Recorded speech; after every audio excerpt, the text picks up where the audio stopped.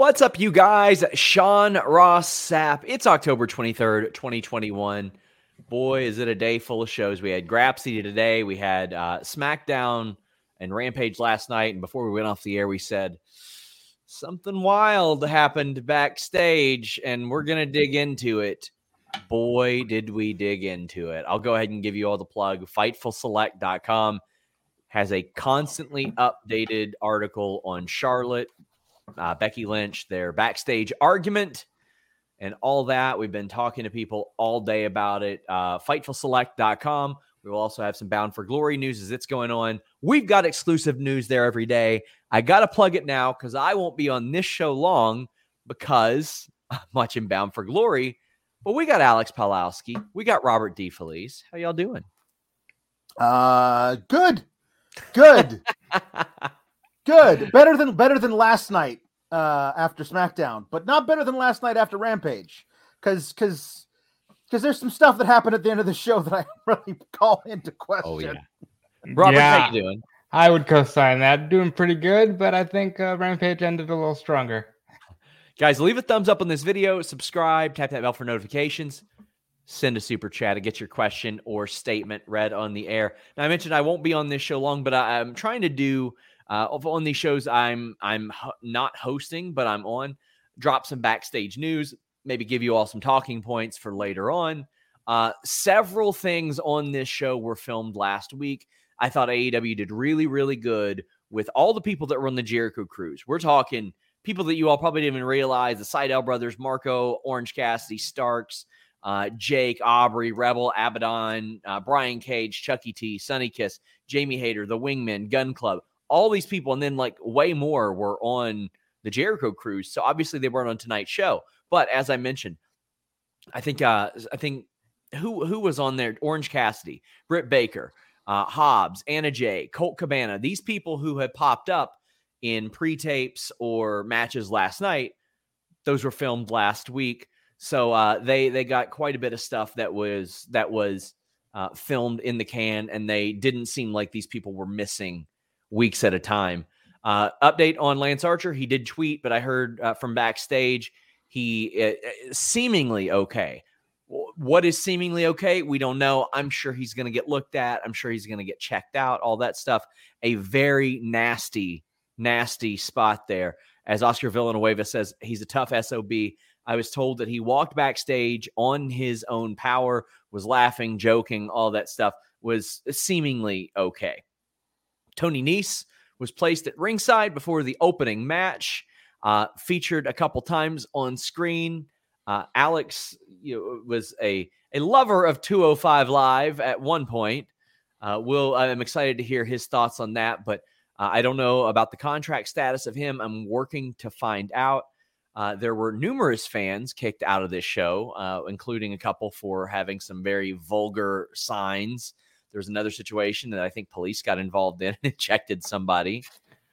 So that's special. Obviously, the Good Brothers aren't there tonight. They're at Impact defending their Impact tag titles. I've been told they have not been at like the last 3 tapings. They've been off like 3 weeks.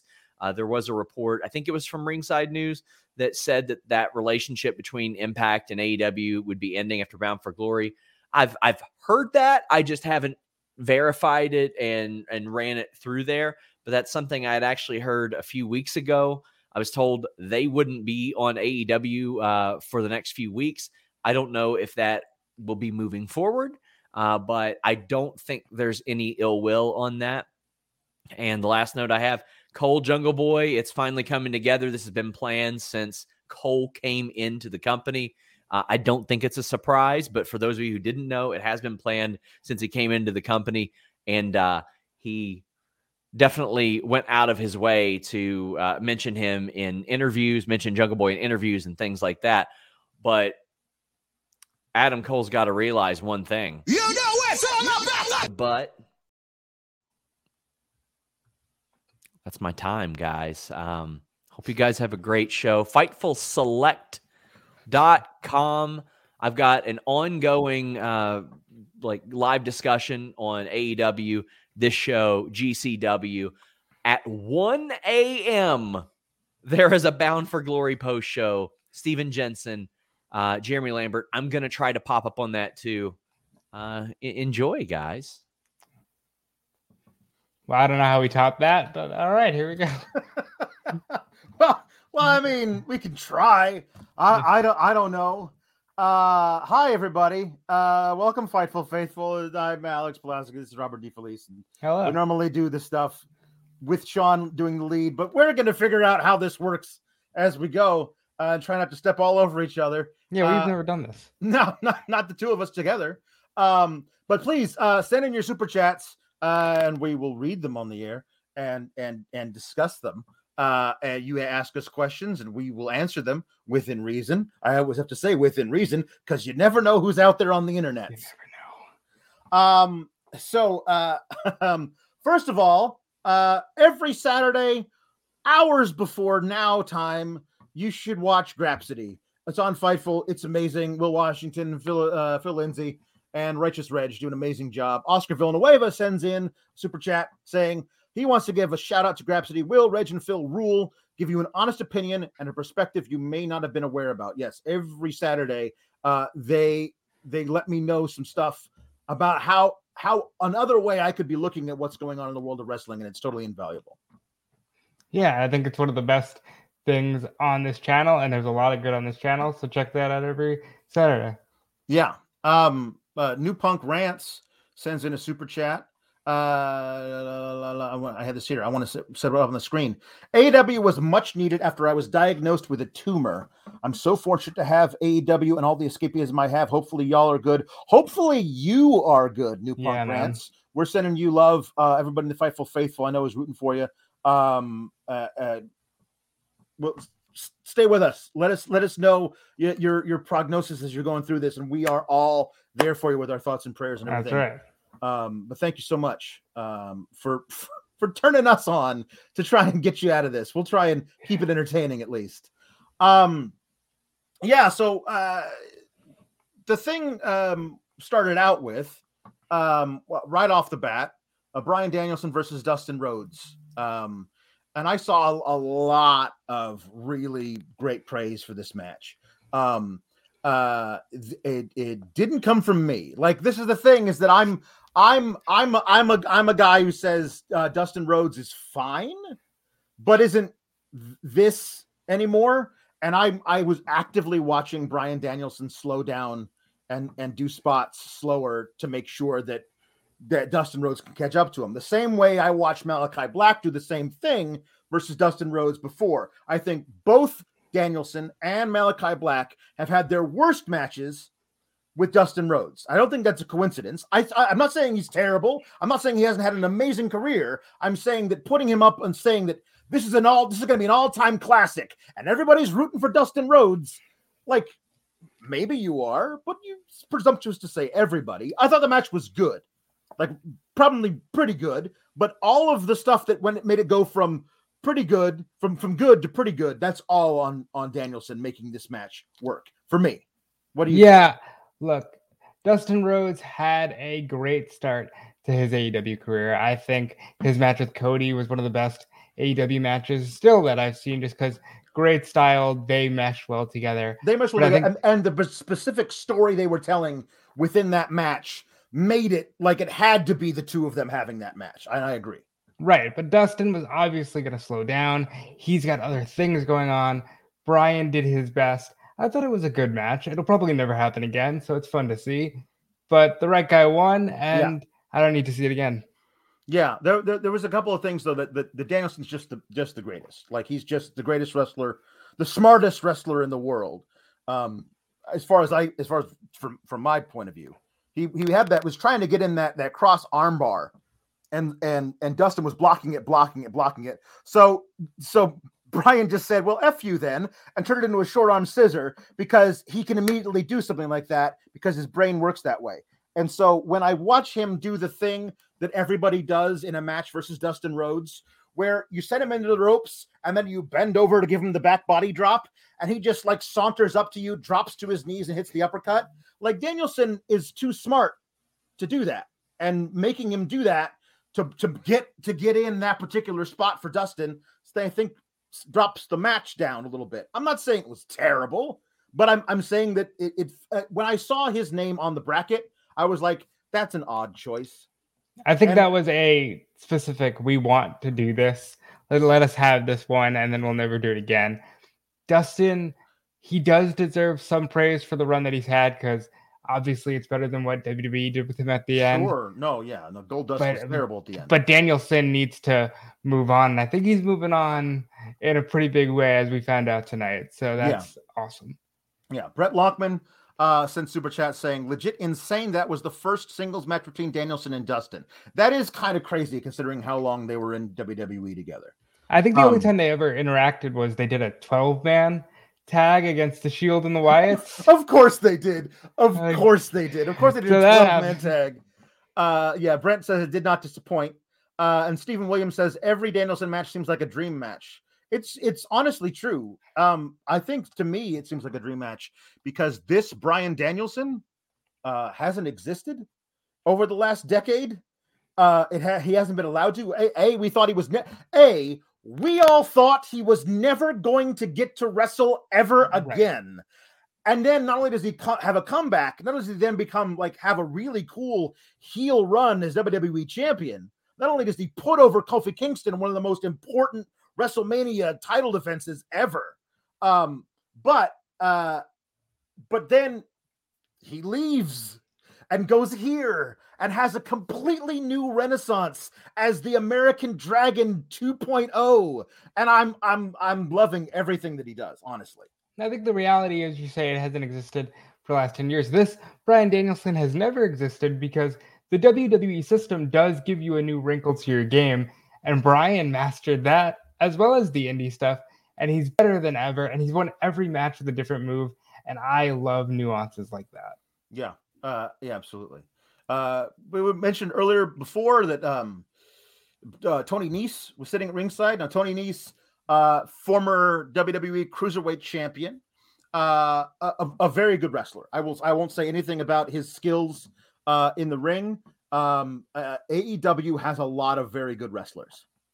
I will say that what I have seen of Tony Nese in everything else that he does as a wrestler doesn't seem to me like. I would question whether you would want to sign Tony Nese over Buddy Matthews. And I don't know why, I don't know if that's, there's a difference in money that they were asking for or whatever. Maybe Buddy Matthews wasn't interested, but I think a lot of people were expecting, the old Bud Matt to show up in AEW and Tony Nese instead of him. I don't know if there is a 1-to-1 comparison, but they were both cruiserweight champions in WWE, and I know which one I would pick if I had my choice. I'm willing to bet that Tony Nese was willing to come in on a trial basis. Yeah, I'm maybe sure that's what it is. Buddy Matthews, not so much. I haven't seen, though, hey, here's a guy who his face from another place sitting at ringside. I wonder what he's doing here. I haven't seen them do that before, have we? Well, also, but they're in Orlando, so that's the thing you do. You sit people in the crowd and you say, look who's here. I love you say, well, we're in Orlando, like it was Mickey Mouse or something. Yeah. Just sitting in the crowd. There was a Super Elite promo, to Hangman, and I thought it was fine. I thought it was I liked Kenny saying I know you very well, Hangman, and I know that you go to you lay awake at night scared of failure, and I think that is the story that they're telling. And it's all great. There's nothing. There's nothing wrong with this promo. It was a good way of getting them on the show when we thought there was no reason for them to be on the show otherwise. Singular addition to this already well-told story. It's fine. We know what the money payoff is, and I think we're getting to that on November 13th. Yeah. We also got an FTR and Penta promo, which I thought was kind of cool. They were giving the pre-tapes to each other.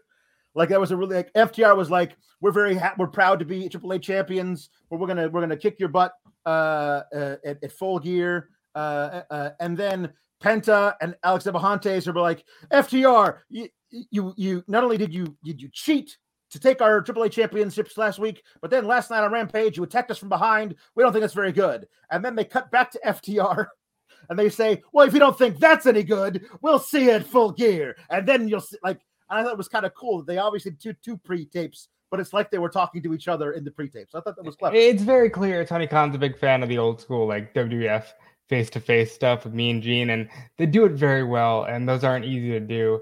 And FTR does everything perfectly, so obviously great segment. I'm very intrigued by more FTR and Penta and Phoenix stuff. I think that there's a lot of stuff they can do. They're two such great tag teams with such great followings that their TV match they had a year ago didn't click all the way, but I think that they can be doing some really, really great stuff. And the reality is FTR has been out of the title picture for about a year now. Yeah. It's time to get them back in. It's time to get the Pinnacle back into the top picture because they haven't done anything since that feud with the Inner Circle. Yeah. Sawyer's sent super chat saying Alex Abrahantes with the Shiner seems like such a badass. I wonder if Alex Abrahantes has ever been called a badass before. I don't know, but I you know what, it does make him look like, like he's been in a fight. I don't know. There are a lot of people who can be in fights, can be beaten up in a fight and not be a badass, but there does add a certain air to him that he didn't have before. So we'll see. Then we get the Sting interview, and then MJF coming out to cut the promo. I Am La Lucha says, MJF was magic if YouTube doesn't let you quote him. He's really good at this. Like, your mileage may vary about whether or not you like what he does, but what he does, the kind of heel promo that he cuts, nobody else is doing it. And not nearly as good. Maxwell Jacob Friedman is the best, most tapped in character in professional wrestling, and I'm willing to bet it's not much of a character. He's probably a real shitbag. He's from Long Island. Those kinds of things happen. I know. I used to live in New York. They're not that nice people. But MJF getting the most out of Sting. AEW goes back to an old faithful of Tony Schiavone's going to talk to Sting, except just kidding, because here comes somebody to interrupt. This show is sponsored by BetterHelp. If you had an extra hour in your day, what is the first thing that you would do? Read a book, take a nap, play some video games, do something for a friend, volunteer. A lot of us spend our lives wishing that we had more time. But the question is, time for what? And if it was unlimited, how would you go about using it? The best way to squeeze that special thing into your schedule is to know what's important for you and to make it a priority. And therapy can help you find what matters to you so you can do more of it. Therapy is so valuable. It's gotten me through some tough times, really helped me reflect on things that are important, specifically with BetterHelp.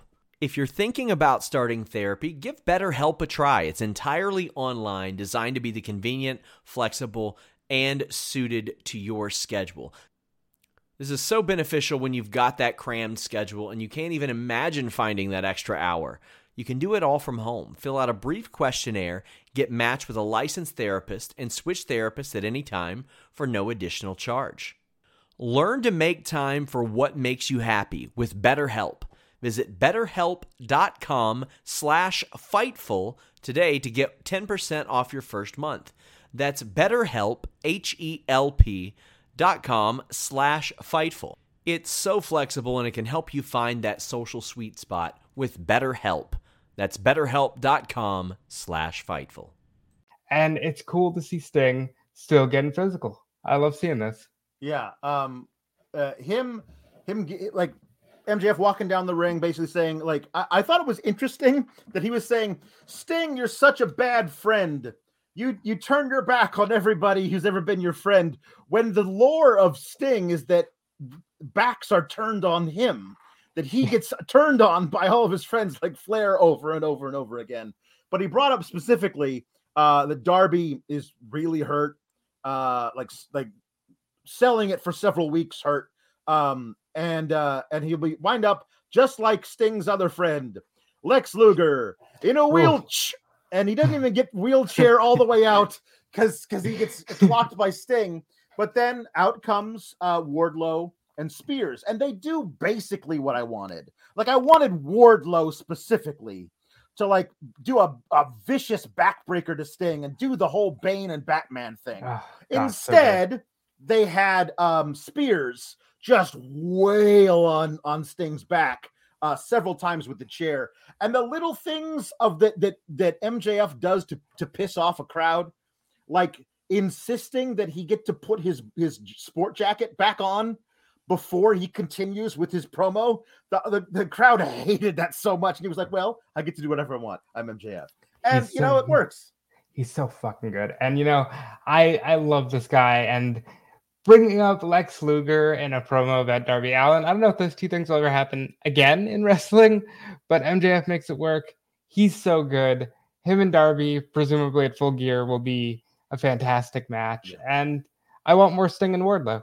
Yeah, I really loved like MJF propping up Sting's near lifeless body and like, this is gonna be you. Like MJF hates Darby Allin, like really hates him, and I'm not really sure why, but okay. As Brent Lockman says, MJF doesn't speak so much as proclaims. You question nothing he says, and that feels so rare in wrestling.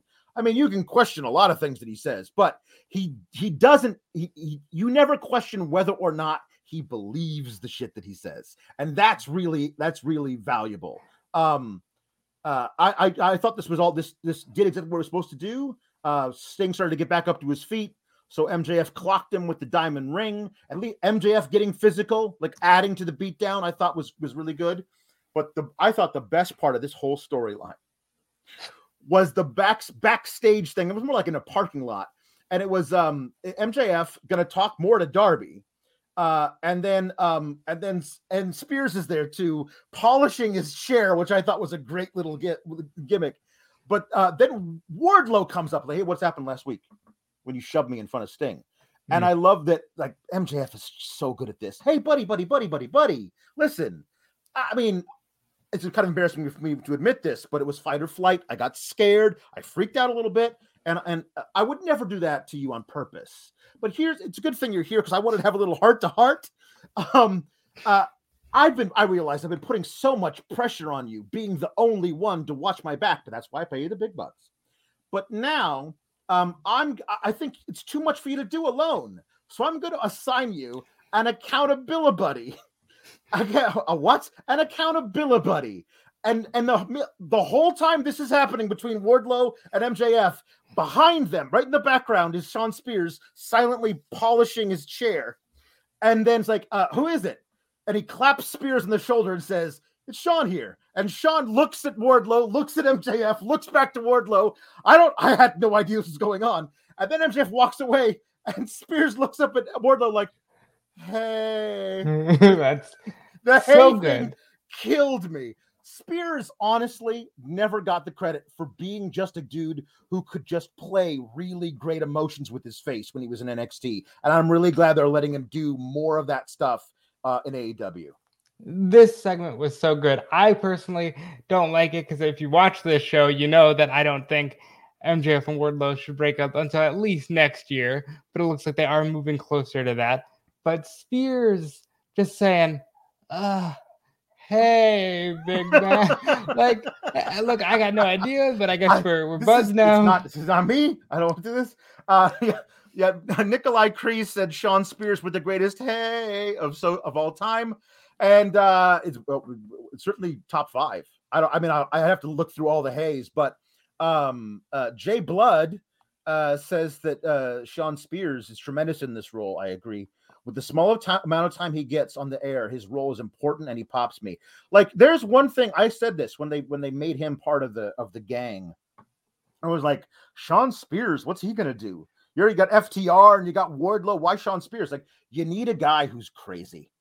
You need a guy who's just out there because he gets a sexual pleasure from hitting people with a chair. You need a guy who's got 17 screws loose. And you think you found 16, but you don't know where the 17th one is. Like that, you need that guy. And I think he's doing it perfect. And here's what he brings.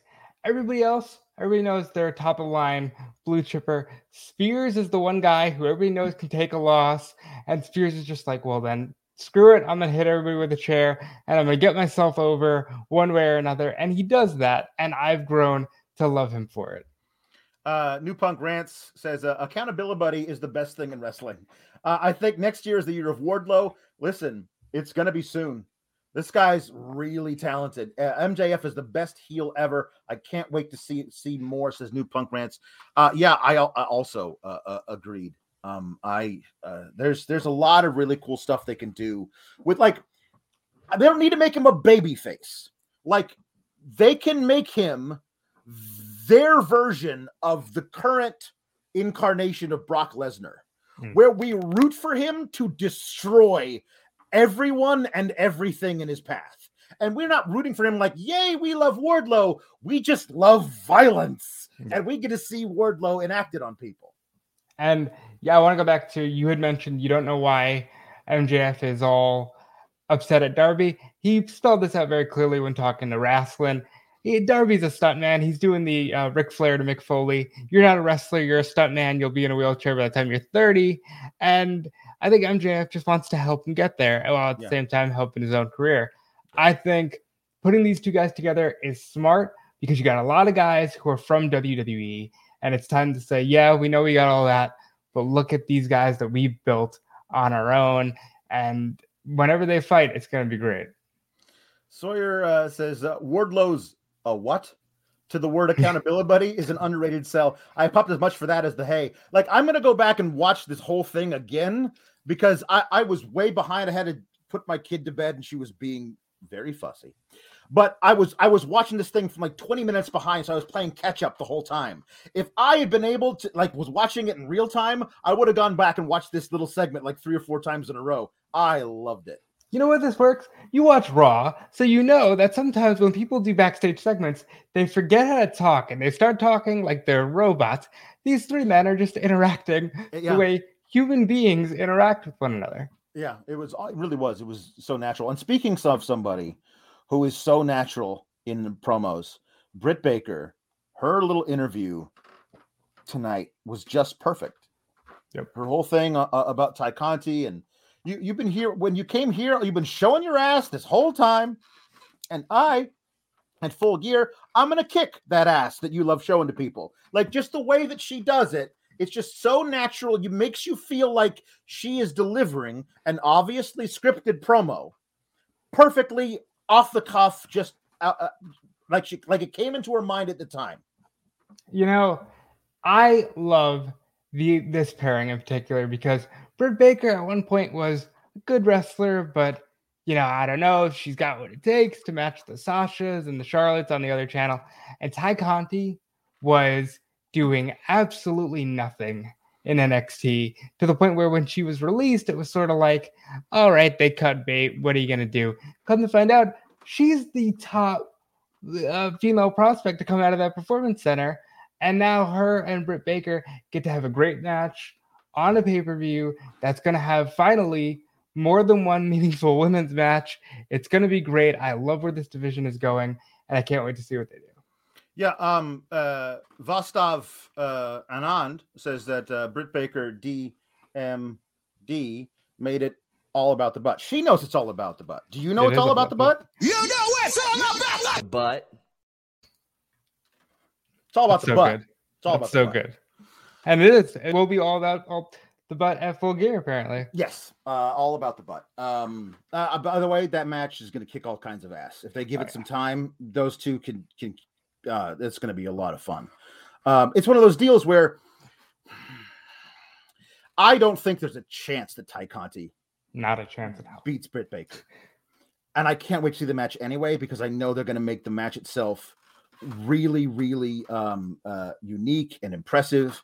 I'm just looking forward to it so much. And it doesn't mean like, sometimes I'll watch a show where matches on the other brand have obvious finishes, and I'll be like, I don't care about this, because it feels like they're putting it out there with knowing that there's no way and you got to watch it anyway, they're going to make you believe through the next several weeks that Ty Conti can beat Britt Baker.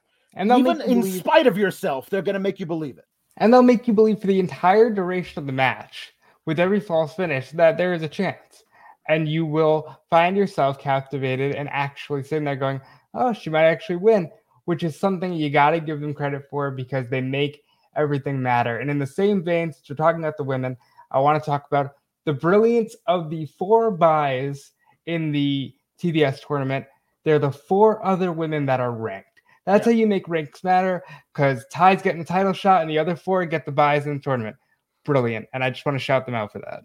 Yeah, I mean, personally, I wish there were 4 other women in the tournament and that you could have 4 more matches.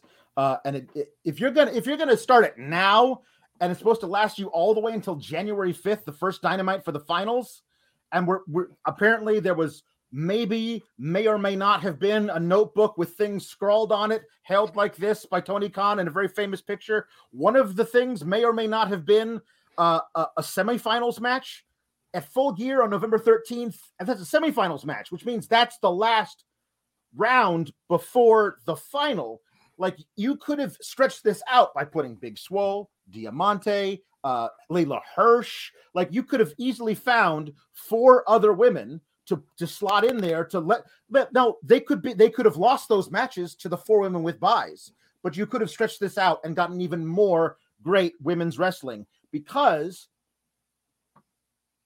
the door has been left wide open for AEW to basically say, we are the home of great women's wrestling across the board, with long matches, with great storytelling within them, with great feuds among women who are not in the title picture. You have that opportunity to say, this is ours now.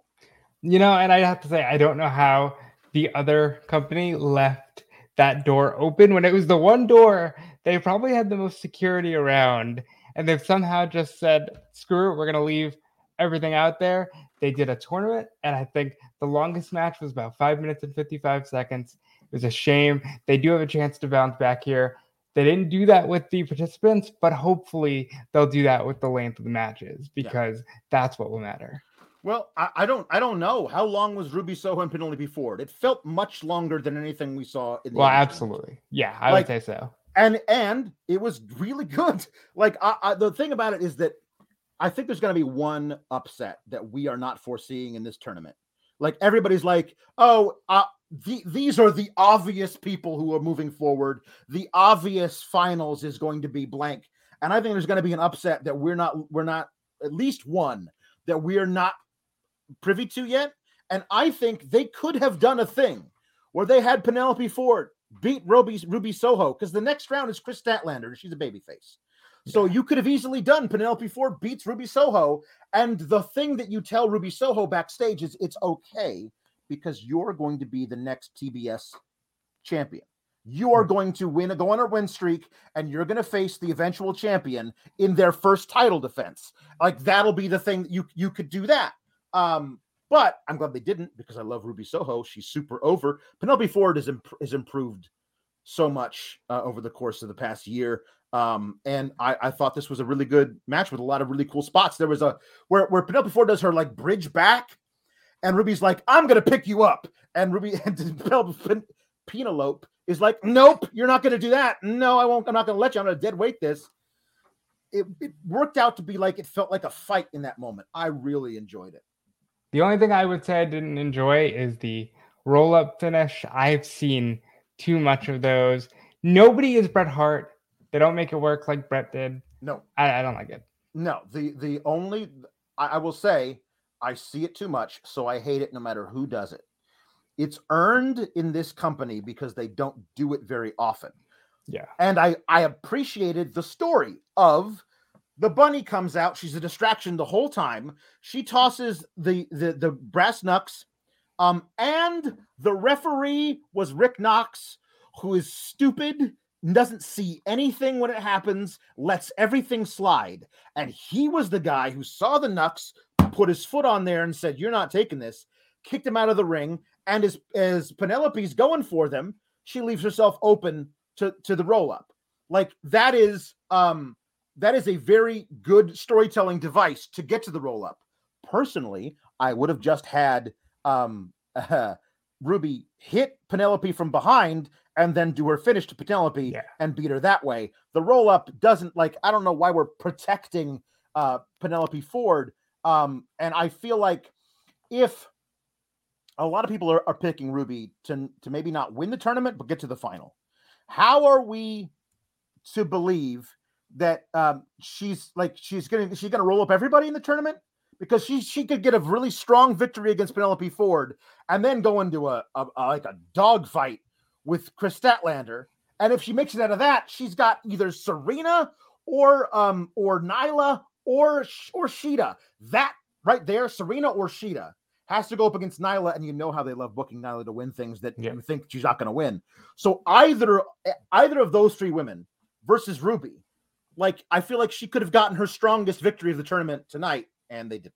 Yeah, and I think I've seen Ruby win and lose tourney matches with roll-ups because of where she came from. The detonation kick would not have hurt anybody, but I get it, and hopefully it's just not something they over-rely on going forward. Yeah. But I otherwise I'm very, very intrigued by this TBS bracket. I still think they made the championship because they needed something for Jade Cargill to do. That is my money as well. I still think they did that. Yep. I see so many people going, well, she's going to lose in round 2. I'm like, I don't think that.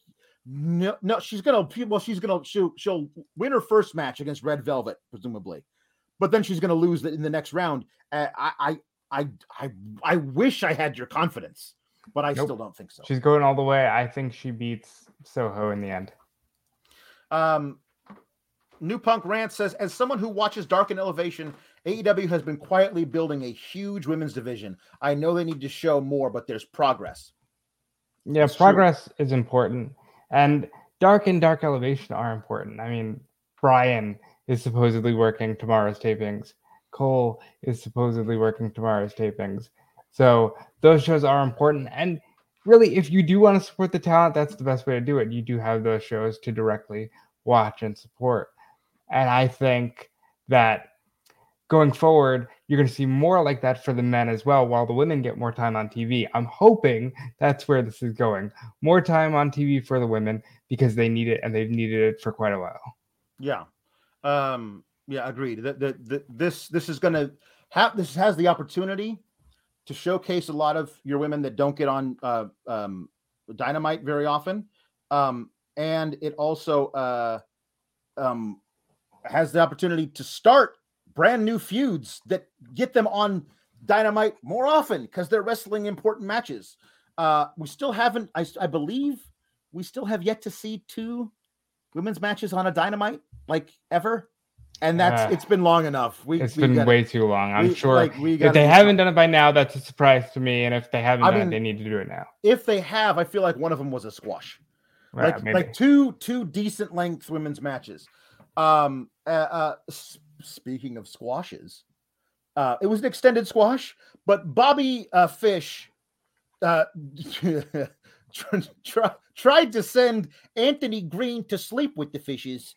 Like, he tried to murder that poor hippie. Like, that man who was half hippie, half Zubaz aficionado. Like, he did not fare well against Mr. Fish. Mr. Fish tried to kill that man and would have gotten away with it too, because after he killed him in the match, he said, "That's not enough. I'm going to kill you after the match." And then nobody was going to come to save Anthony Green except for CM Punk. That's amazing. This is when I get really excited about pro wrestling, because Bobby Fish is really good. And I know a lot of people saw him as the other guy in the Undisputed Era. But he was presented that way in NXT along the time. Fish is so good. And next week he's going to fight CM Punk. This is a match we're getting on free television. And, it's so amazing to see where wrestling has come. And I got caught looking for Tony Nese to hop the guardrail and jump at Fish, and then Fish get a win over Tony Nese on Rampage, and to see CM Punk, that's really cool. And that's the next level for Punk, and I am ready to see CM Punk on that next level. Yeah. I really just love Punk coming out there. What are you doing, man? Leave the kid alone. Like, he's just the most upstanding man in the world. And I love that they're really feeding into that. So that when eventually that heel turn happens, it's going to feel like such an ultimate betrayal, because he's been the most honorable man in the world this whole time. And like, it's a really cool thing to get him to Fish being the heel who just likes hurting people. Yeah, that's a perfectly, the mid-card heel who just likes putting a hurting on dudes. That's a guy you need in your professional wrestling company. And then when he gets his comeuppance, the crowd cheers. And you need that. And you need the guy for CM Punk to do that to. And the guy who decides during the match, I'm going to go into this business for myself and try to put a hurting on Punk. I mean, not really, but the way that we're watching it looks like he might be. Like, that kind of stuff. It's really, really good. And here's the beautiful thing. Fish did an interview recently, and he said he was willing to accept a player coach role in NXT had it come to that. I can't think of any person to pair Fish with better than Daniel Garcia or Lee Moriarty. And you take these people, you put them with Fish, and now you've got tag teams that can run, and you've got, I'm thinking of so many ideas for Fish already, and the CM Punk match is just going to be a great exhibition. I am so glad that even though the Undisputed Era was the best thing on NXT, so glad that half of that foursome is now in AEW doing some of the best work they've ever done. I think it's soon to be 3/4 of that foursome. Oh, I would agree with you, good sir. I would agree. Because Kyle O'Reilly is hanging out in the woods with Von Wagner, and it's kind of weird. And I think Kyle O'Reilly knows it's kind of weird, and I think he might be counting down the days. Red Death, Red Dragon. I like where we're going here. So there is a backstage interview with Lio Rush and Dante Martin, where basically Lio says what we all thought he was going to do before. Matt Sydal is weighing you down. Get rid of Matt Sydal. And Dante's kind of iffy on it. It's like, don't worry, I got us a tag team match next week on Rampage. And Dante's like, oh, yeah. And he's like, against the Sydal brothers, of course. Yeah. And I really want to see that, because Lio and Dante, there's such an amazing story that they are able to tell if they want to tell it, of Darius Martin coming back and being overprotective of his kid brother, and also being jealous of his kid brother because his kid brother got to shine while he was away injured, and also probably way down inside saying, I'm better than my kid brother. I've always been better than my kid brother. It's not fair that they gave you that shot while I was injured. You should have been the one to get injured. And they can tell that whole story while Lio Rush just pulls the puppet strings. And I can't wait. It's the reverse Owen, and I like it. It's the, mom and dad always liked you best because you're the kid brother. It's not fair. I always had to take care of you, and you always got all the praise. It's so easy to do. And I love the idea of seeing this tag match. Poor Mike Sydal exists in this scenario to eat a pinfall, but that's okay. Sometimes that's the way the cookie perhaps, or the most, maybe they're saving it for a one-on-one match, but the most impactful pinfall is Dante having to pin Matt. Maybe they're saving that. But I always come back to the same old gag. I did not know there was a Mike Sydal. And so the first time I saw Mike Sydal, I pulled a Homer Simpson. I was like, hey, there's a new Mexico. Like, I had no idea such a thing existed. And honestly, every time I watch them team together, I think he's a pretty good wrestler. Like, it's cool to watch the brothers together. I think that there's a chance to have them be more of a full-time foil for Darius and Dante down the line. Like, there's a lot of cool stuff to do. There is, I would say, if Mike Sydal doesn't eat the pin, it's Leo pinning Matt. Yeah, Matt Sydal with the you're right. But I think he's going to force Dante to have a singles match versus Matt Sydal, and then Dante should win because Dante is a star and everybody knows it. Yep. So We had Eddie Kingston and Lance Archer. Now Archer comes out first, and Eddie Kingston attacks him from behind, and the entire match is built around Lance Archer beating the bejesus out of Eddie Kingston, sometimes with the body of another man. Like he plucked an obvious plant fan out of the crowd and choke slammed him off the apron onto Eddie Kingston. And then, for some reason, Lance Archer goes to the top rope and does a moonsault and lands directly on the top of his head. And I was so scared, like honestly, so scared. So first of all, it popped me when they said he took a fan out of the crowd. Look, I love wrestling fans. There's no wrestling fan with platinum blonde, long hair that knows exactly how to sell these bumps. So that was just funny for me. That moonsault is the scariest fucking thing I've seen all day. Coupled with the fact that I just tonight watched the FMW story on Dark Side of the Ring and saw Hayabusa, and that bump Archer took looked scary close. The scariest moonsault of any kind I've ever seen was one that didn't land wrong, only because Mr. Perfect saved Chris Jericho's life. Remember that lion salt where he came and he wasn't rotating at all, and Perfect was smart enough to put his feet up and get Jericho off. Otherwise, Jericho was going to be dead. Yeah, like those things are so dangerous. Brock Lesnar doing like that moonsault where he landed shooting star press. Yeah, jeez, those things are so dangerous when you're a guy that size and that old. I don't know what you're trying to prove. That's true, because Archer's like what, 43, 44? He's old. He's old enough to know he shouldn't be doing that shit. Yeah, you're too much. I don't need to see it again. I'm glad he's okay. Please never do that again, sir. So they immediately check on him. He rolls to the outside. The doc comes out, checks him out. He's moving his neck around. He gets back in the ring, and immediately Kingston rolls him up with a Magistral Cradle, gets the pin. I'm assuming the plan was always for Eddie to win the match, but I don't think certainly like that. I'm very happy. Apparently, he made it to the back under his own power. As you heard Sean say at the beginning of the thing, he's apparently okay. But that was some scary stuff. I will be scared until I see him wrestle again and he's fine.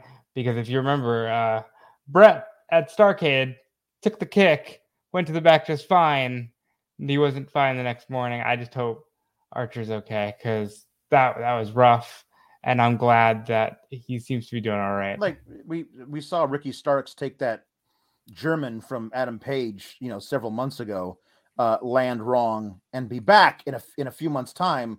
So you never know. But that tonight looked really scary. New Punk ran sent a super chat saying, unfortunate for Archer, yes. But I'm excited for Brian and Eddie. We're going to get to that in a second. CM Punk smiling will always warm my heart. Also, I'm good. They think it's a nerve tumor. Okay, I'm very happy for you New Punk rants. Still keep us posted. We're pulling for you. Brian and Eddie is an amazing opportunity to tell some really, really cool stories. Brian is going to literally try to kick off Eddie Kingston's head, and Kitty Kingston is going to say, "Is that all you got, bitch?" This is going to be a lot of fun. And they have set up such great stories for the entire tournament.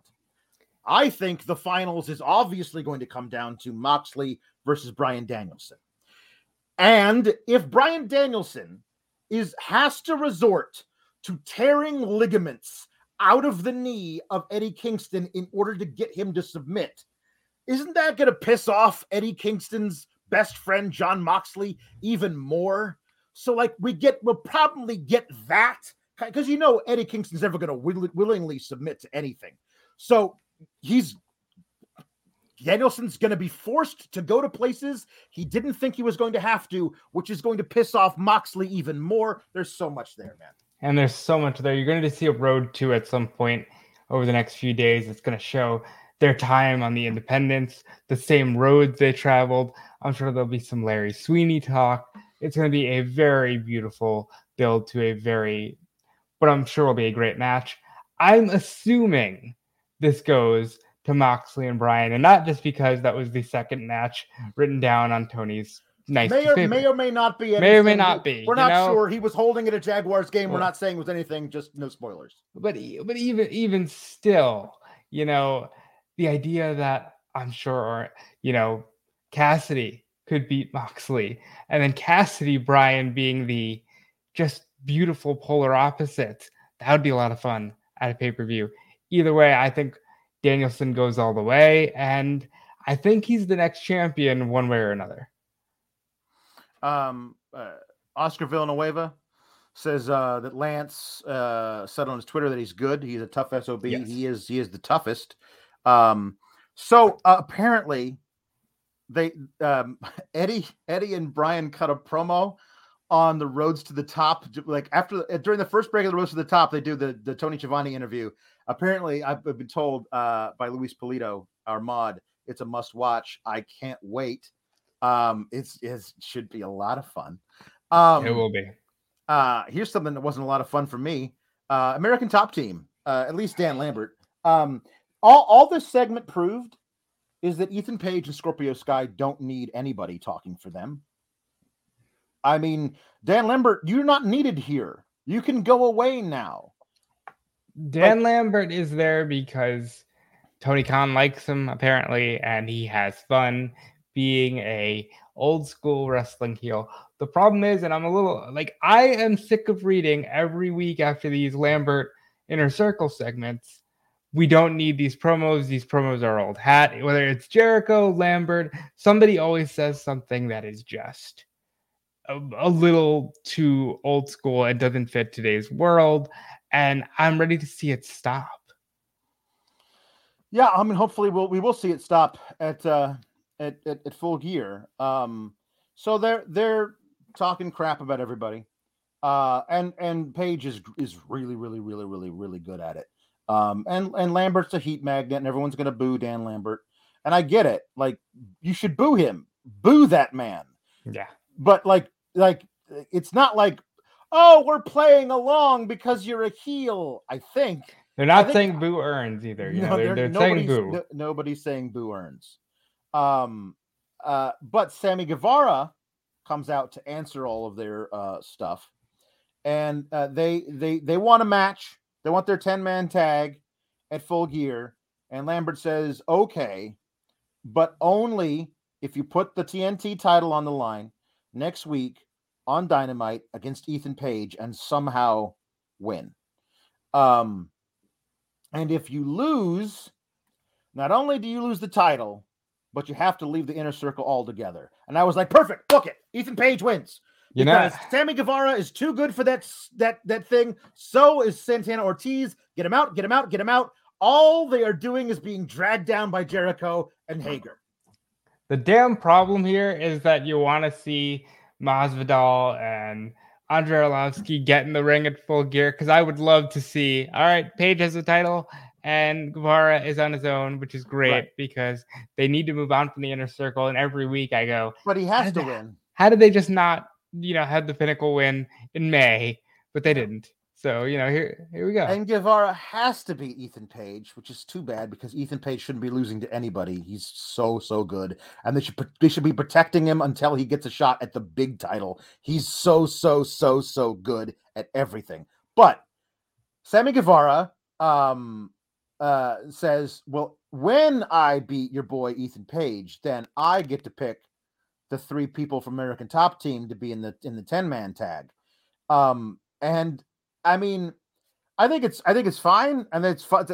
I like that a babyface, as we say here. Daniel R says, I like that Sammy put in a stipulation. I hate when a heel team makes stipulations and the babyface just accepts them because they are noble or whatever.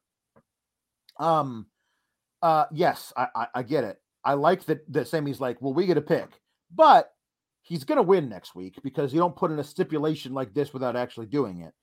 But when he picks the 3, the people he should pick are Dan Lambert, Paige Van Zant, and I don't know, Like who else? But like he's gonna pick like Masvidal and Dos Santos and I don't know Arlovsky. Orlovsky, exactly. But like that was what I forgot. But wouldn't that be the same 3 guys that Lambert would pick? Like they would pick those guys because they want to get revenge on them. But Lambert would pick those guys because those guys should be able to because those guys will kick kick your those ass. guys' ass. One of the picks should be Lambert, but and then you do Dos Santos because you got in the ring already, and Masvidal because he keeps kneeing Jericho in the head. But one of the picks should be Lambert, and Lambert should tap out to the walls of Jericho.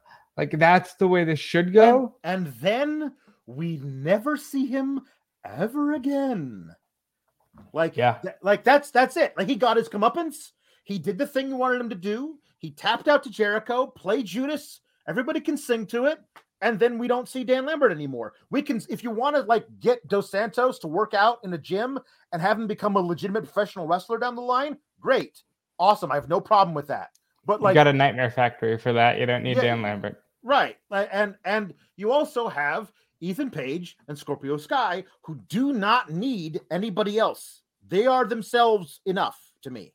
Yeah, they never did, and it seems weird that they were insistent on putting them with Dan Lambert. I know they needed the guy to make them uber heels, but they never needed the mouthpiece. So it's better ended sooner than later. Yeah. I am La Lucha says, I'm genuinely hoping TK realizes that Lambert's and Cody's heat is not a work. Yeah, we'll see. James Bowers. Not a likely one on that last one, though. Yeah. Yeah.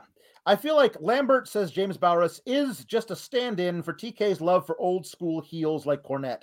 This angle would work if it was actually Cornette because of real heat between Cornette and Kenny and the Bucks.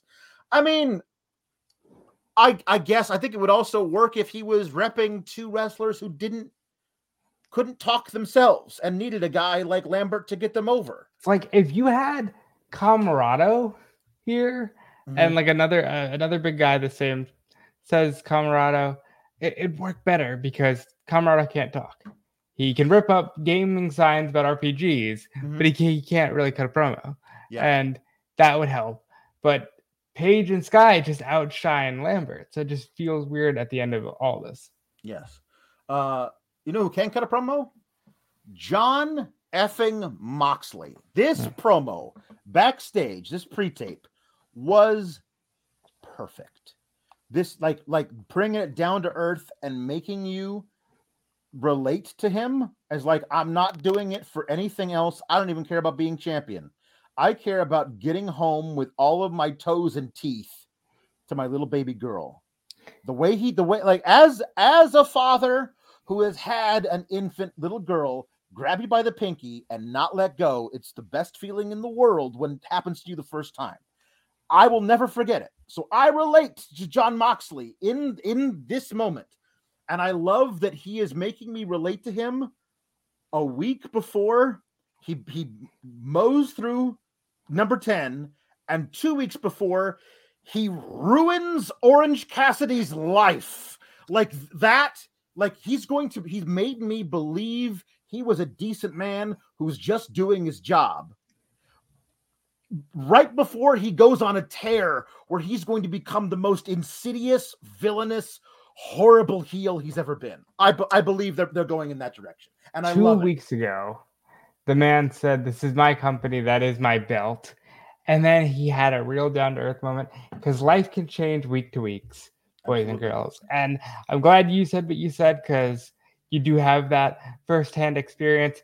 Personally, for John Moxley's sake, I wish that moment had happened before he decided, let me be the deathmatch king against Nick Gage. Yeah. But, better late than never. I'm glad he got there.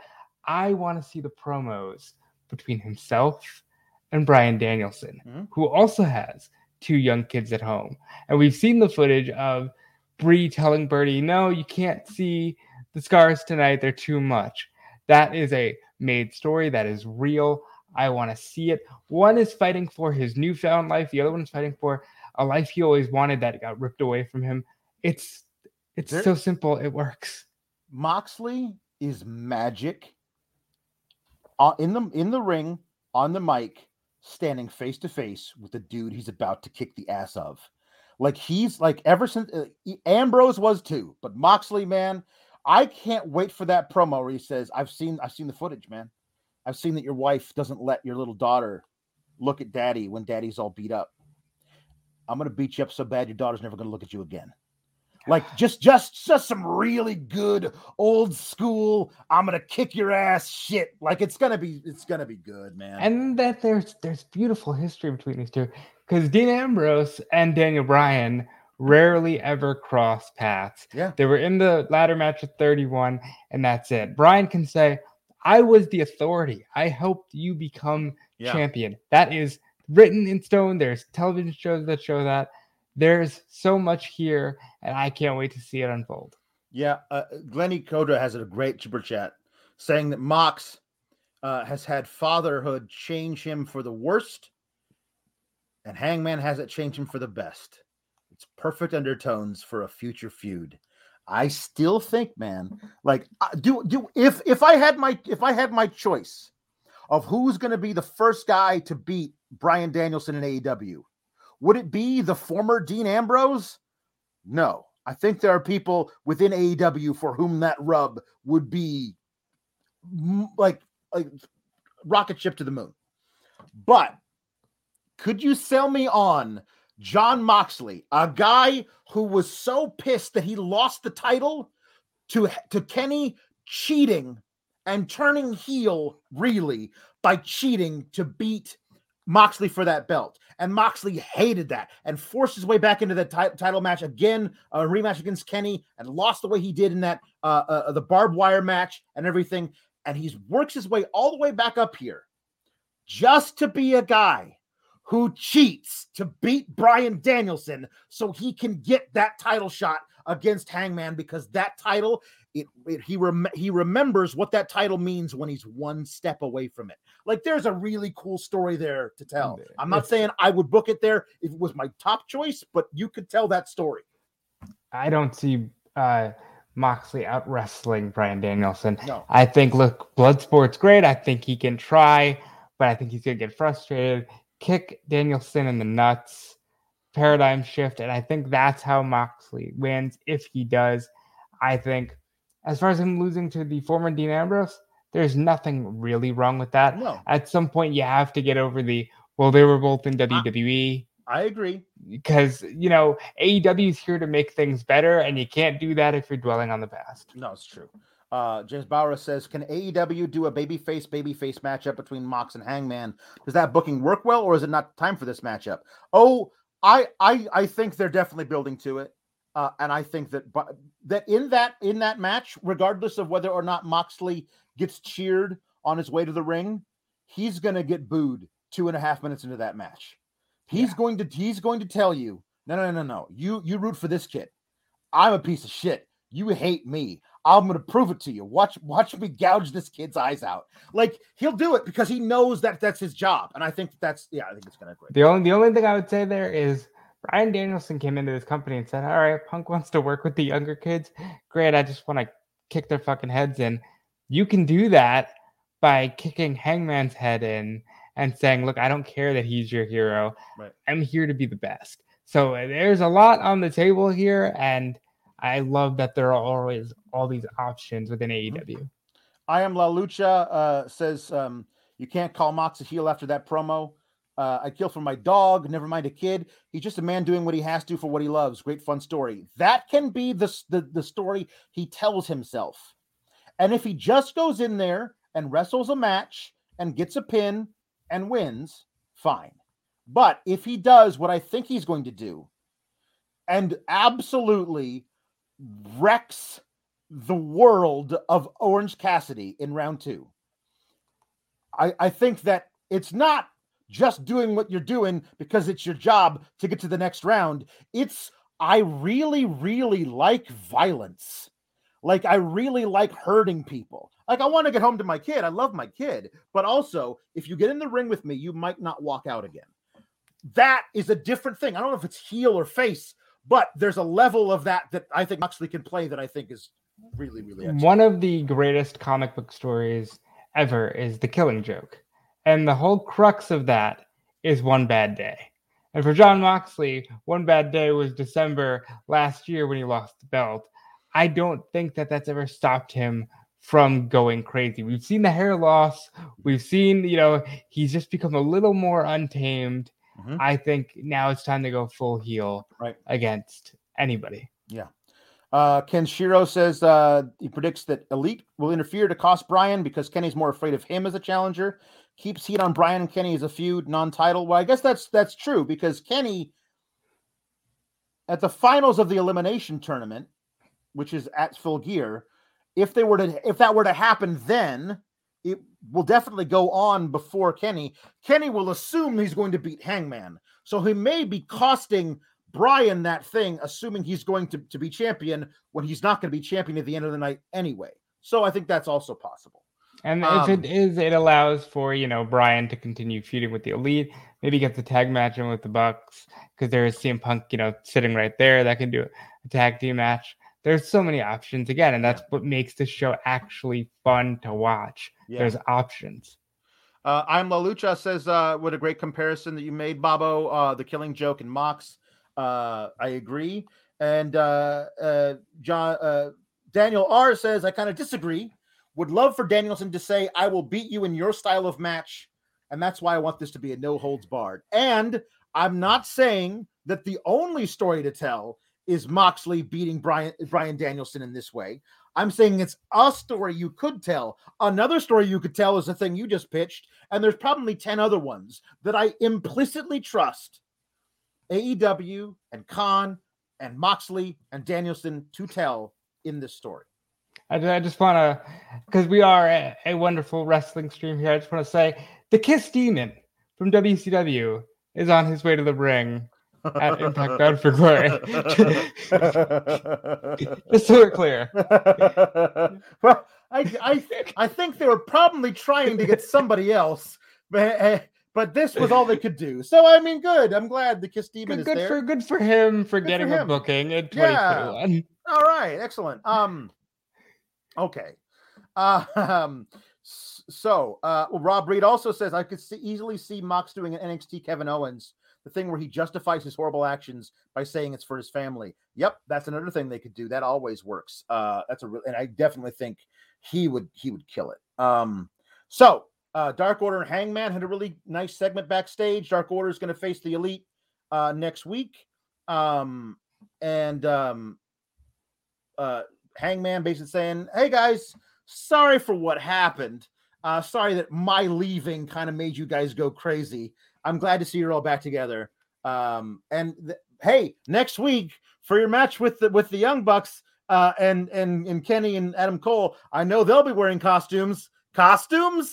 So I guess that'll be. I think they're just going to be a giant horse. All of them. I think all of them. The longest horse costume ever. Yeah, it's like a horse centipede with 17 sets of legs. Or how many people are in the full Dark Order? Why not? Yeah, why not? Why? Why Jungle Boy versus Brandon Cutler? Why is this a thing that they did? I mean, I love Brandon Cutler's a great stooge. But the fact that there was also we're looking forward tonight to Jungle Boy beating the crap out of Brandon Cutler in 2 minutes. Because, it's all right. You get to hear Tarzan Boy, and I think they're legally mandated to play Tarzan Boy in every city. I would have loved for them to have said, tonight, Jungle Boy versus a member of the Elite. And then the person who comes out is Brandon Cutler. Promoting Jungle Boy versus Brandon Cutler when we know for a fact what that's going to be. And it was what we thought it was going to be. A very easy, quick squash for Jungle Boy. It seems kind of well, why does anybody actually care to watch that? Now, everything that happened after that was great. But it was the kind of thing if that's what's on, I'm going to see what's happening in the baseball game. I don't think you needed to do that specifically. Anyway, I thought that this was really good. There was a Jungle Boy spot. I forget what it was that could have gone really, really wrong. Oh, that Suicida Like Yeah. Tope Suicida, like we saw one of those in NXT. I think Jungle Boy's done a lot more Tope Suicidas than JC Jane in his life. But that thing is always dangerous, and there's like 4 or 5 people who do it perfect every time, and they're the ones who should be doing it. They need to, especially in AEW, you need to go, we have Darby. Stop doing this, except for Darby, who legitimately looks like he's trying to kill somebody. Because everybody else, it's very scary. And I could have done without seeing it, especially in a match against Brandon Cutler. You don't need it. Other than that, I thought this was a lot of fun. Yeah. I enjoyed the quick STF tap out. I enjoyed it going on again and Brandon screaming, "Somebody help me, Matt, Nick. I've known you for 20 years. And of course, Adam comes and saves him. It's not even Matt or Nick. Adam says, "Yeah, what are you doing? You think you're a real big man beating up on Brandon Cutler. You're an embarrassment." And of course, behind him, Young Bucks, super kick. That's all you need. And then you get the super click beat down. Yeah, super click beat down was great. Tossing him into the table, setting it up for Jungle Boy and Cole. But I think another thing it sets up for in the future is Cole and Christian, because they've already taken out Luchasaurus. This could have taken out Jungle Boy for a while. Christian coming back after tonight. He doesn't have the TNA belt anymore. Sorry, Impact belt anymore after tonight, presumably. And him coming back just pissed that he lost the title, and pissed that while he was gone, Adam Cole and the Young Bucks beat up his friend Jungle Boy. I think there's a Christian and Cole match in our future as well. That should be a lot of fun. I think that this whole thing was to set that up, and that's great. Now, before we got this, I really liked that Jungle Boy was like, "Oh, that was a nice warm up. Good try, buddy. I like that a lot." Yeah. He says, "But you know what? I'm good. I think I could go again." And when you have that feeling, when you want to have that feeling of, hey, I could go again, maybe you could turn to something that might be able to get you there.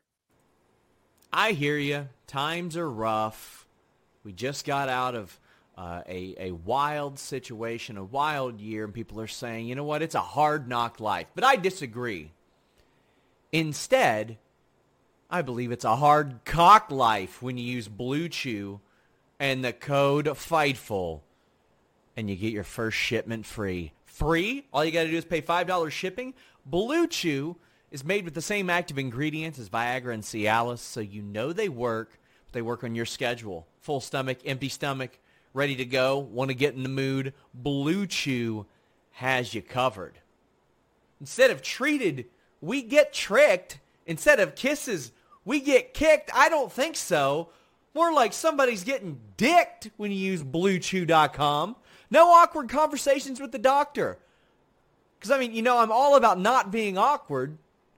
No waiting in line at the pharmacy. It's because they work with their online physicians to get the active ingredient you need, and it ships straight to your door. BlueChew.com and the code Fightful gets you your first shipment free. That's how confident they are. Free. Use that promo code Fightful. Hardcock life. It's a hard cock life. It really is. Daniel R asks us to finish this sentence. Full Gear Adam Cole versus, I think, Christian. I would say Christian as well. Tom LaValle says, "I want to see Jungle Boy win a title before MJF, and that will drive MJF nuts."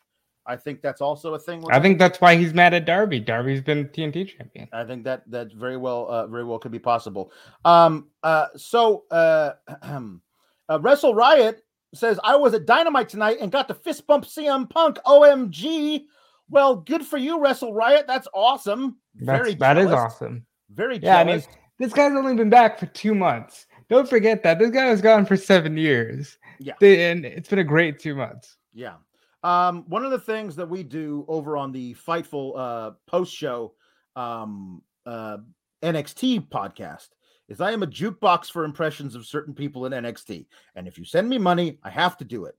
So somebody asked me for Walter's thoughts on the Young Bucks. Now, this is a very, very accurate impression of Walter and an impression of nobody else. Okay, here we go. Yeah, the Young Bucks, I do not like them. The super kick. It's not super in my book. If you want to kick somebody hard, you have to kick them into the sun. Kick them as far as you can. Personally, I like my super chop, where I stop people's hearts when I chop them so hard. That is what you do. I do not like the Young Bucks. What does McBain think about the Young Bucks? McBain thinks the same thing. No. Okay. So also, I'm LaLucha asked me, if it's all about the butt, what are Walter and Tony D'Angelo's thoughts on the butt? So I have to, he paid me $10. I have to do it. So here we go. Walter and Tony D'Angelo's thoughts on the butt. Here we go. Hey, big man. I was wondering, personally, I'm more of a fan of the bazooms. I'm more of a fan of the bosoms. That's me. I'm a boob man. I'm not sure. Walter, maybe you could enlighten me on your own proclivities, re the different parts of the body. I am a butt man. I like the butt. I like to slap the butt. I like to spank the butt. I like the curvature of the rump. That is me. But me, I am Walter. I'm not. That's.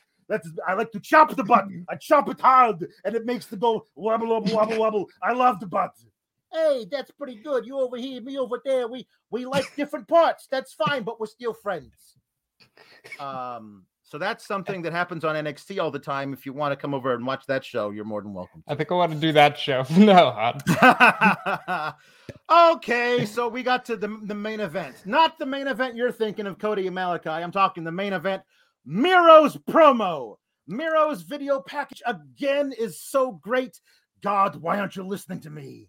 Like, it's so good. And his whole thing where he says, they will make me wrestle 100 times and I will snap 100 necks. Like, he's just so great at this. They are, like, I've said this before.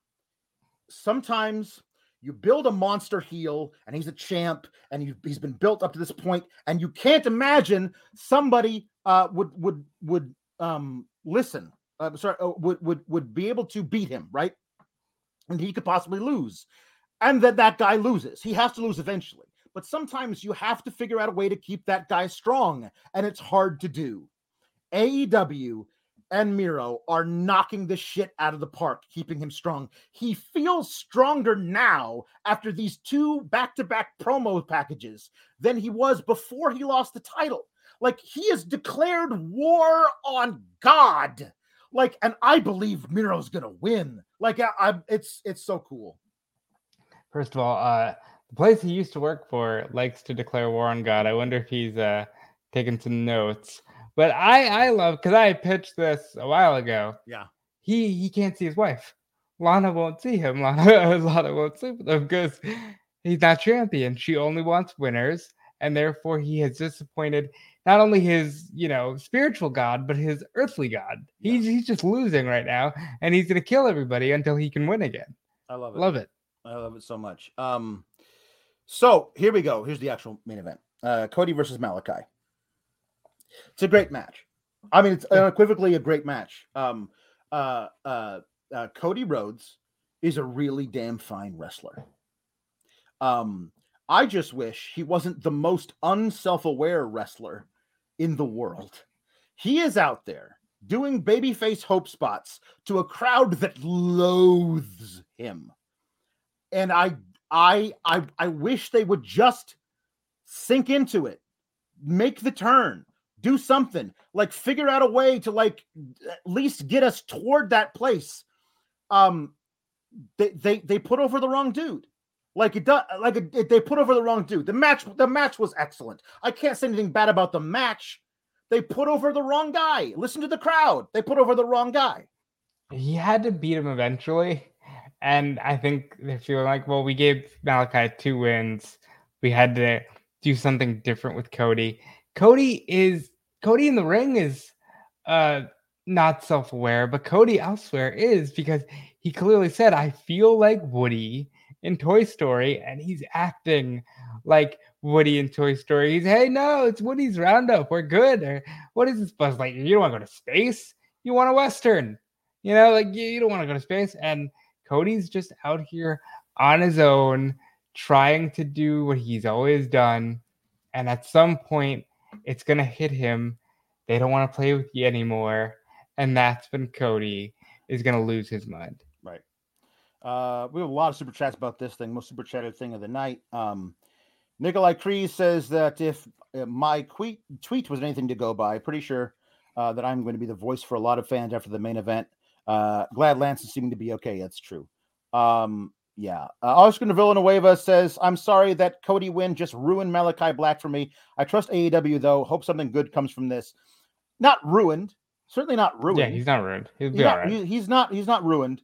After having beaten Cody twice, losing to him once doesn't prove anything on behalf of Cody. And that's the problem here, is they think it does. And I don't agree. I think he's still up 2-1. Is this a best of 3? Because if so, he won. If it's a best of 5, please don't. I don't need to see 2 more of these. They said he's up 2-1. They said this was the end. I'm hoping that they're honest. Yeah. Because I don't need to see this again, but I'm good enough with how it ended because I knew Cody was going to win eventually. I thought he would win at Grand Slam. I thought there would be no way he lets himself lose in New York City. So that was nice enough. Yeah. But I think it's time to do something new with Cody. People are tired. If you have more opinions like the one you just read where one loss to Cody can kill somebody, you got to do something new with Cody. It's time. Well, here we go. R26 says, Cody was my favorite wrestler in AEW when AEW started. Now I can't stand him. And the thing is, that's fine if Cody is self-aware enough and AEW is smart enough to just play into that. Like, then you could have an amazing heel to like, you could have an amazing heel that would actually work really well to actually be basically a guy. Like, imagine him like using all of his pull, being an on-screen guy who says, no, that doesn't work for me, brother. Like literally doing that on screen. You could, like, lean into it. That's at this point, they overplayed the authority angle in WWE, but in 2013, when it started, that was what they wanted from Hunter. Right now, that's what they want from Cody. Yeah. Say, hey, it doesn't work for me. I made this world title. I'm going to win it now. Yeah. Thanks. That's what they want from Cody. And I think that's what needs to happen. People don't care if you think, oh, we're doing something that's never been done before. What are you doing? Not listening to the audience? You're doing the John Cena. Like, indeed, that's been done before. Turn heel. Be a great heel. And right now, Arn Anderson, who's far too old and has been retired longer than most of the people watching this show right now have been alive, is moreover because he said in the 80s, I would shoot people for stealing my car than you are for being a good guy pro wrestler. It's time to shift. Yeah. Joey Bag of Donuts says Cody got booed as a commercial was talking about getting booed. That's true. Brent Lockman said Cody had 3 people at ringside. Black was alone, yet he's the heel. What? Yeah. I mean, like him having like, oh, I'm going to bring out all of my friends to make sure that you don't do anything wrong. Then I'm going to drop you through a table. Like, I understand that like Black set up the table hoisted by his own petard, but still, but it's not implied that Black has Satan on his side. See, that's just the thing. That's all you need to know. Yeah. James Bowers says, I didn't get the Cody backlash and overbooking criticism. Where did the Cody until this week? So I didn't get the Cody backlash until this week. Where did the Cody of 2019 go? How has this happened? I don't know. A couple of things happened. So the Codyverse that we have affectionately called it, the stuff with the factory and the Nightmare family happened. And the promo leading up to the Anthony Ogogo match happened. I think there were too many tone-deaf moments from Cody that he just hasn't bounced back from yet. Can he do it? Sure. Yeah. Wrestling fans like to tear you down so they can bring you back up, but you got to let them tear you down and tell that story first. Yeah. The bean kicked in says, that main event made me go, and grimace. Cody does not understand what his character is. It's the first miss that was the complete miss for me. It's unfortunate because I don't think it ruins Malachi Black's character or mystique, I would not have booked him to lose his first match so early in this run. Certainly wouldn't have booked him to lose it to Cody. But I think what it signifies is worse. That they have a blind spot. Not only is Cody not self-aware, but they have a blind spot of what Cody is. Cody can think he was whatever he is. Tony and other people backstage have got to take him aside and say, here is video where you can hear people booing everything you do. You are a heel to these people. Regardless of whether or not you want to play a heel, they already hate you. Let's figure out a way to make that work for us and not against us. Here's the thing about this match. It was a great match. I'm not saying anything against the match. The wrong guy went over. And here's how you know the wrong guy went over. They had to pull out the freaking kitchen sink to get everything done. They had to have Andrade come out and point a gun at a fake finger gun at Arn Anderson. They had to have Pac come down and attack Andrade. They had to have Andrade's assistant try to hit Arn Anderson with an iPad to do the spine buster, so that both Black and Cody had time to blade and get some color to make the match seem more real. Like, if you had just done what everybody thought you should have done, which is had Malachi get put over strong, you wouldn't have had to do all the weird bells and whistles. You wouldn't have had to overbook to that extent to make it work. And that's the problem. The simplest choice is often the right one. Yeah, and that finish for me was a little dusty and not in a good way. That was a lot, although I will never not mark out for Arn Anderson doing anything physical. He hit a spine buster. It was great. I still don't know this guy's name who is he or what he does, but Andrade chose to beat up Chavo Guerrero Jr. and keep this guy rather than vice versa. Yeah. So I guess that counts for something. This was good enough as is. Now I wonder how close to the vest you can tell this story. Does Andrade not like Cody because he's marrying a Flair and Cody is Rhodes? Like, is that... could be.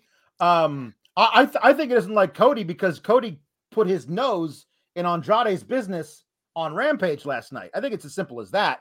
But I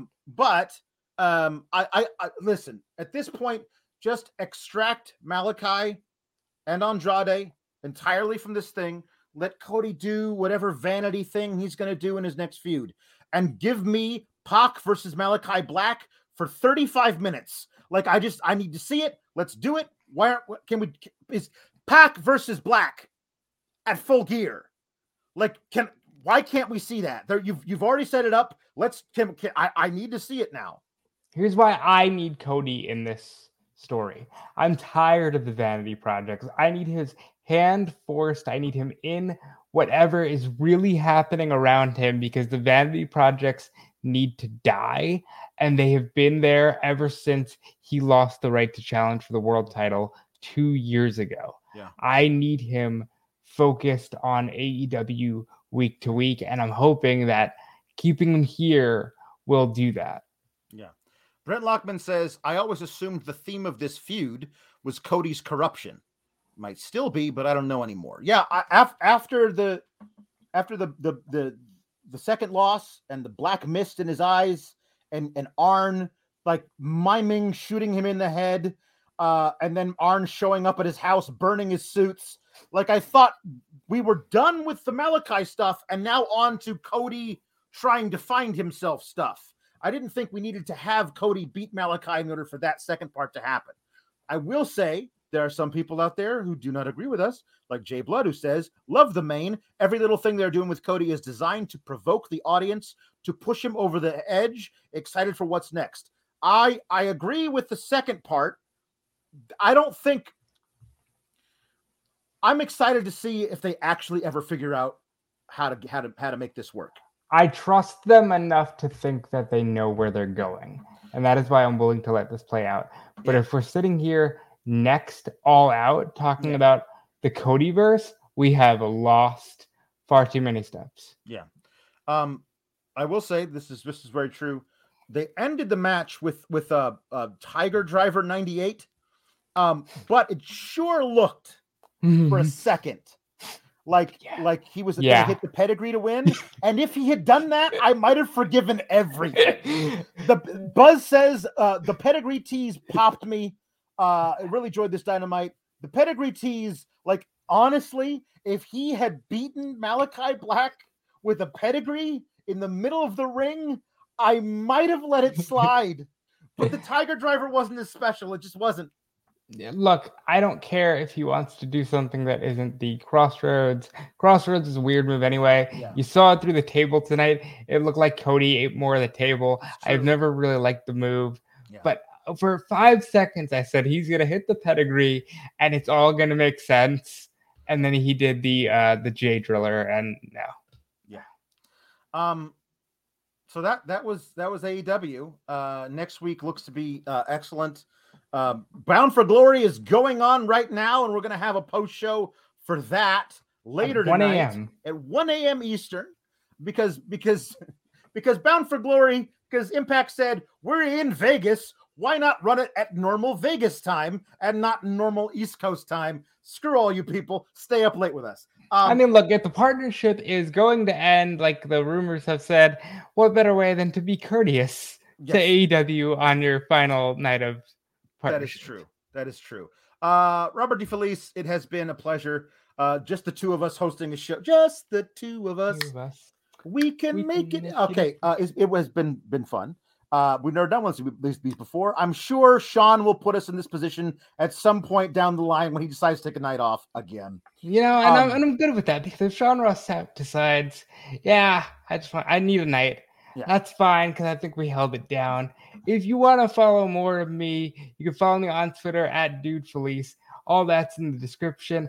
I'm here every day on Fightful writing up news. And you can catch me talking into this microphone elsewhere. Just follow me on Twitter to find out where. And Alex, what do you got going on? Because you do a bunch of podcasts here now. I do. I earlier today I did Sour Graps for the Fightful Select. Subscribe to Fightful Select.